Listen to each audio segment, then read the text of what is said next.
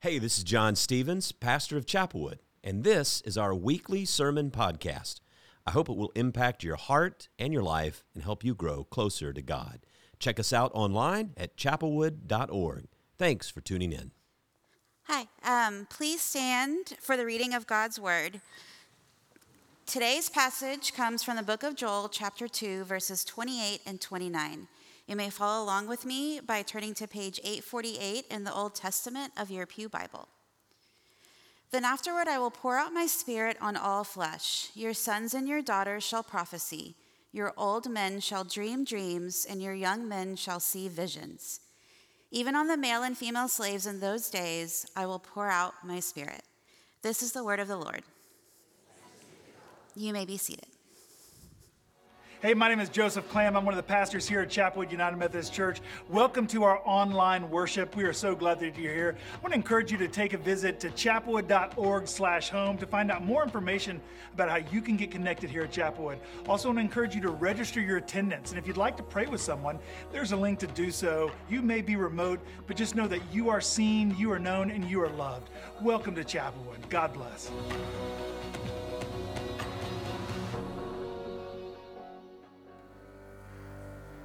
Amen. You may be seated. It's good to see everybody this morning. You know, we don't really sit down every week and line this. I mean, the songs align. They know what we're preaching. They know what the themes are. It's just kind of interesting how God works. It's not by strength. It's not by might. It's not by power. This is not our fight. This is going to be a lot of what you're going to hear coming out of the prophet Joel and the message of inspiration for us this morning. Let me just start by this is not something I probably have to tell you, but in the last, I would say, 3 to 5 years, there have been a lot of research studies done, whether it's Barna or Pew or you fill in the blank for any religion survey or societal survey that you probably follow or hear or read about in the news. Anxiety is higher among all sectors of society than it seems like it's ever been. And it's not that anxiety has never existed before. It's kind of like we think that things are worse now because we have this sort of revisionist way of thinking about our past. The past is always greater. It's like my grandmother used to always say before she passed away, I wish I could go back to the good old days. And I would say, Meemaw, they didn't have air conditioning when you were growing up in the good old days. She goes, well, I'm taking my air conditioning, but I'm going back.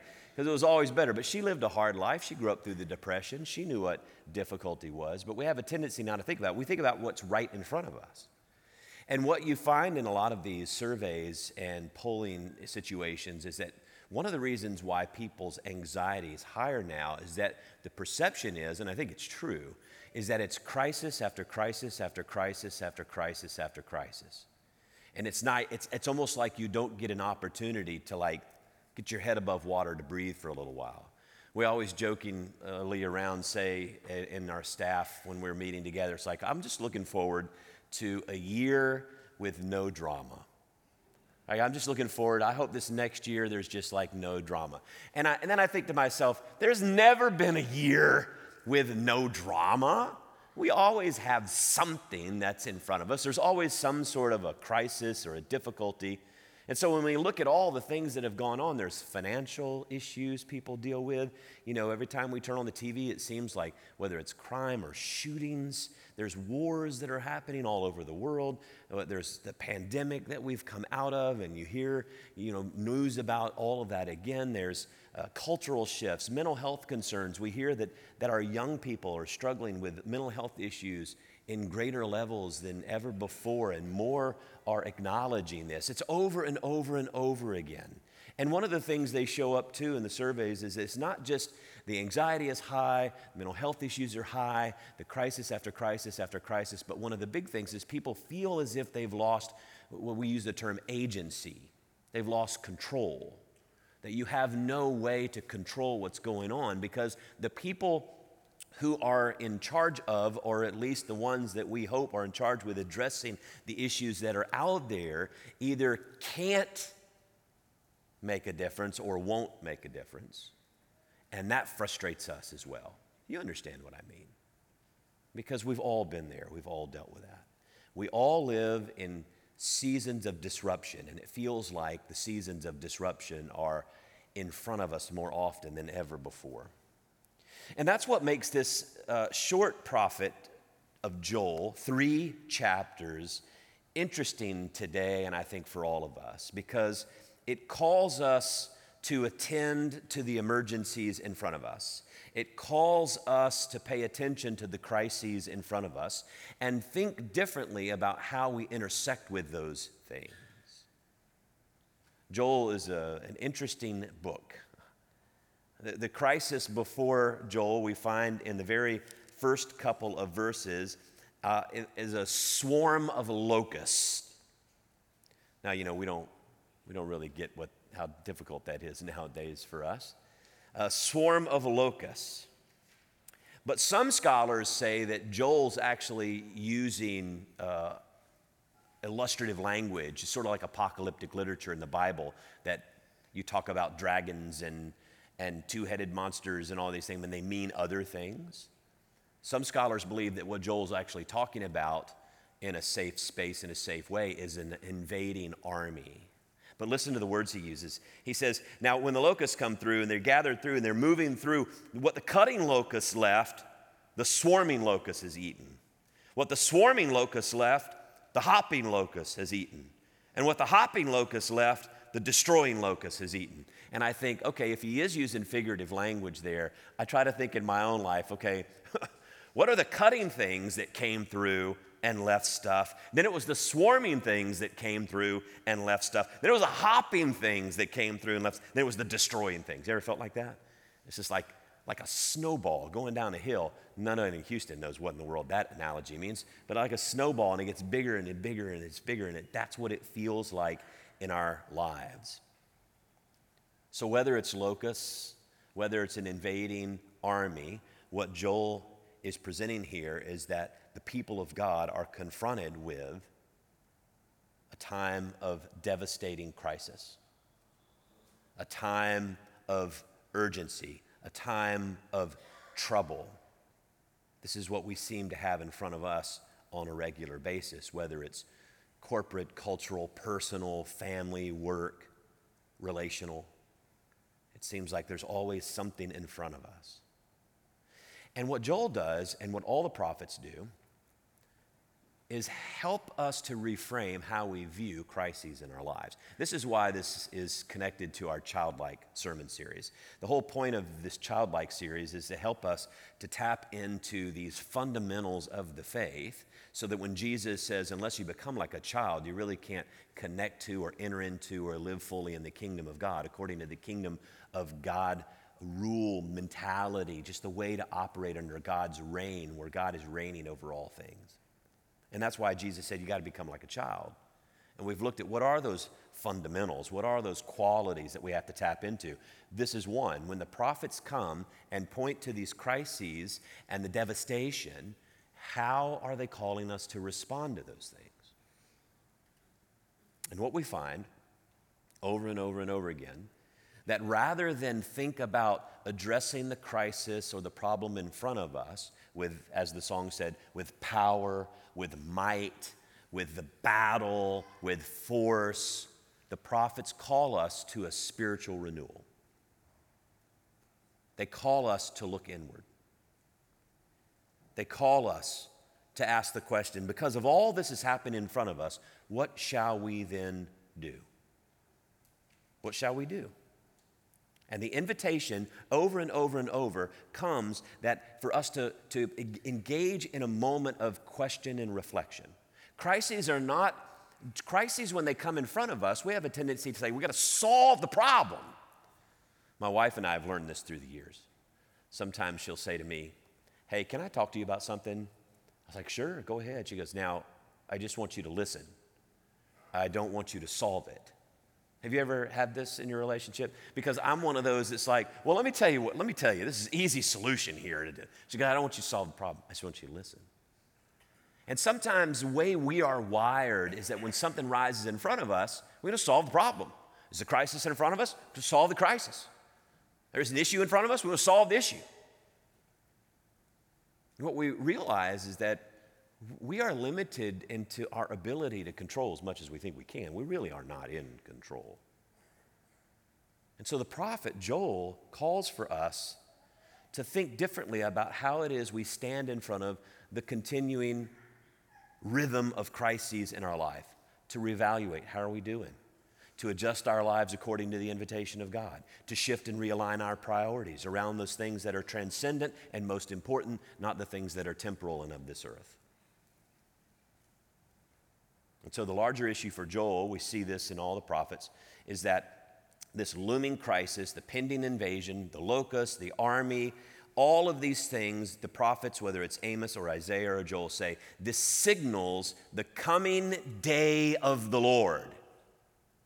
The coming day of the Lord. And what the Hebrews thought, and a lot of us think this too, is the Hebrews thought, well, when the day of the Lord comes, the Lord will then lead our army to overthrow the other army. When the day of the Lord comes, the Lord will give us the capacity to do away with all the locusts. When the day of the Lord comes, then the Lord will give us the strength to battle whatever it is in front of us, solve any problem, and this is not at all what the prophets mean by the day of the Lord coming. The day of the Lord is rooted in this understanding of a relationship. It's not holy war. It's not temporal power. And the reason why it's not is because every time the prophets stand up to speak against the people of faith, what we find is that the Hebrews, the Israelites, are, woe is me, we're invaded by the locusts. Woe is me, we're invaded by the other army. And what we find is the reason that has happened is because the people of God have turned away from God. Joel even uses the language that God's the one leading the locusts. God's the one leading the other army. And it kind of makes you sound like, well, God's against us. And what we find in the Old Testament, in the New, and even in our own lives, it's not that God's against us, it's that we are against God, and we don't even realize it.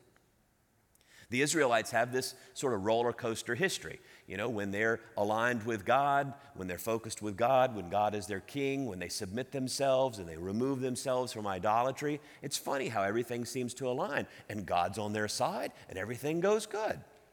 And then when they turn away from God and they start to look to other idols and other powers, and they want to trust in other kings and they want to trust in other rules, then all of a sudden, God's against them. Wow, God, you're just so fickle. You're for us, you're against us. And God's like, no, I haven't moved. I haven't changed. You're the one going back and forth with your loyalties. And it's the same thing we do. And so these crises, the devastation, all of these things before us point us to this day of the Lord. This is how Joel is helping us to understand the crises in front of us, the adversity in front of us, the difficulties in front of us. It's how you look at these things and ask yourself this fundamental question. Not, is God against me? Have I turned away from God? Even though I'm holy, even though I'm really trying to be faithful, even though I really am trying to do the right things, God, and follow your word, maybe there are some loyalties I need to look at that are not aligned with where God really wants me to be. It's hard for us to see ourselves, honestly. And so when you read the passage of Scripture in Joel, when you look through all of Joel, you find some interesting passages. This passage that we read today, where God says, after all of this, I will pour out my spirit on all flesh. Your sons, your daughters shall prophesy. Old men dream dreams. Young men see visions. Every male and female slave in those days, I will pour out my spirit on all flesh. And we're like, well, that's what we want.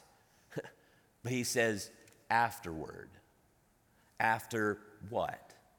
After this move that the people of God are called to make, that you and I are called to make, to engage in this really raw moment of self-reflection. This is why Joel is the prophet we read at the beginning of the season of Lent. On Ash Wednesday, you may or may not remember this, we always read the prophet Joel chapter 2, because while sometimes we're thinking that the people of Israel, the Hebrews, are like, well, the day of the Lord's coming. God's going to be on our side. We're going to defeat our enemies. What Joel is saying is God is not concerned about the external things that you're concerned about. God's not concerned about defeating the locusts or defeating the other army. God is concerned about you and your heart and your spirit. And so when we read this passage, it says, blow the trumpet in Zion, sound the alarm in my holy mountain. Even now, verse 12, 2:12, even now, says the Lord, return to me with all of your heart, with fasting, with weeping, with mourning. Rend your heart, not your garments. Change the interior of your life, not the exterior. Return to the Lord your God, because God is gracious and merciful. God is slow to anger and abounding in steadfast love. God relents from punishing. So blow the trumpet, sanctify a fast, call a solemn assembly, gather the people, sanctify the congregation, assemble the aged, gather the children, even infants at the breast. Let the bridegroom leave his room and the bride leave her canopy. We read that at the beginning of Lent when we start a season of looking inside of ourselves to find, where are we? Where have we turned away from God? Crises in life lead to anxiety because we see the crises as something either we can't control, or we have to overcome, or we have to defeat. But our history as people of faith has taught us that when the crises come, this is a moment for us to stop, sit, and rend open our hearts. Look deep inside of ourselves, our motivation, our loyalties, the idolatries that have come up. God is seeking for us a spiritual renewal. God is seeking a spiritual transformation, not a military victory or a political adjustment. It's never been the case. God is longing for more from us. So what does all of this mean today when we read the prophet Joel and the call for us? You know, crisis becomes for us a moment of, I learned this in seminary, so it's a crisis moment, a krinon, the Greek word krinon. It is a moment of something happens, now you have a decision to make, right? A choice to make. So if you're having a party at your house and the front porch collapses, you can't do anything about that before the party that evening. That is a mess, right? You can't do anything about it. But what you can do is you can have a decision. You have a decision to make. Are we going to have everybody still come to my house even though the front porch is collapsed? And if so, do we need to tell them to come around through the back door? Or do we need to move this to Aunt Mary's house because her porch hasn't collapsed? And let everybody know that. You have a decision to make in the midst of the crisis. This is what we're called to do, to examine, to repent, to shift the interior orientation of our hearts. Every crisis, every moment of difficulty is a moment for us to stop and look and turn inward. And this is why Joel and all of the Hebrew prophets, they are secondarily concerned with your external actions. Like what you do, like out in the world, is not their biggest concern. They are primarily concerned with the interior and spiritual dimension of the persons. I mean, look at King David.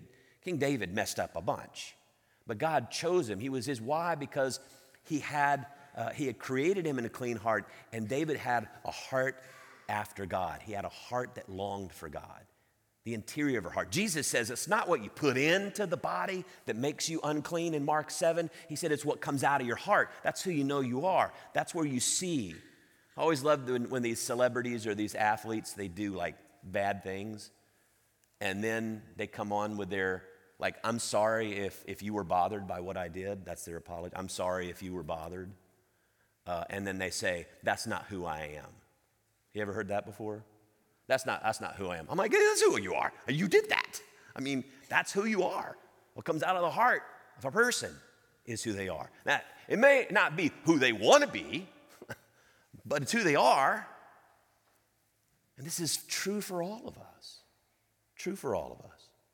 And this is why in Acts chapter 2 at Pentecost, Peter quotes this passage of Scripture about about the Spirit of God afterward, after repentance, after the day of the Lord, when you turn to reflect inward and you are aligned with God again, when you are connected with God again, when you love the Lord and love your neighbor as yourself, when all of these gospel orientations begin to guide you, when the kingdom of God, the rules of the kingdom of God guide you and not the rules of the world and temporal society guide you, then afterward I will pour out my Spirit on all flesh. Sons, daughters, prophesy, old men dream dreams, young men see visions, male, female, all of those, I will pour out my Spirit on all people. That's what we want. That's what we all want. And so I've been thinking about this in terms of like John Wesley in this new room.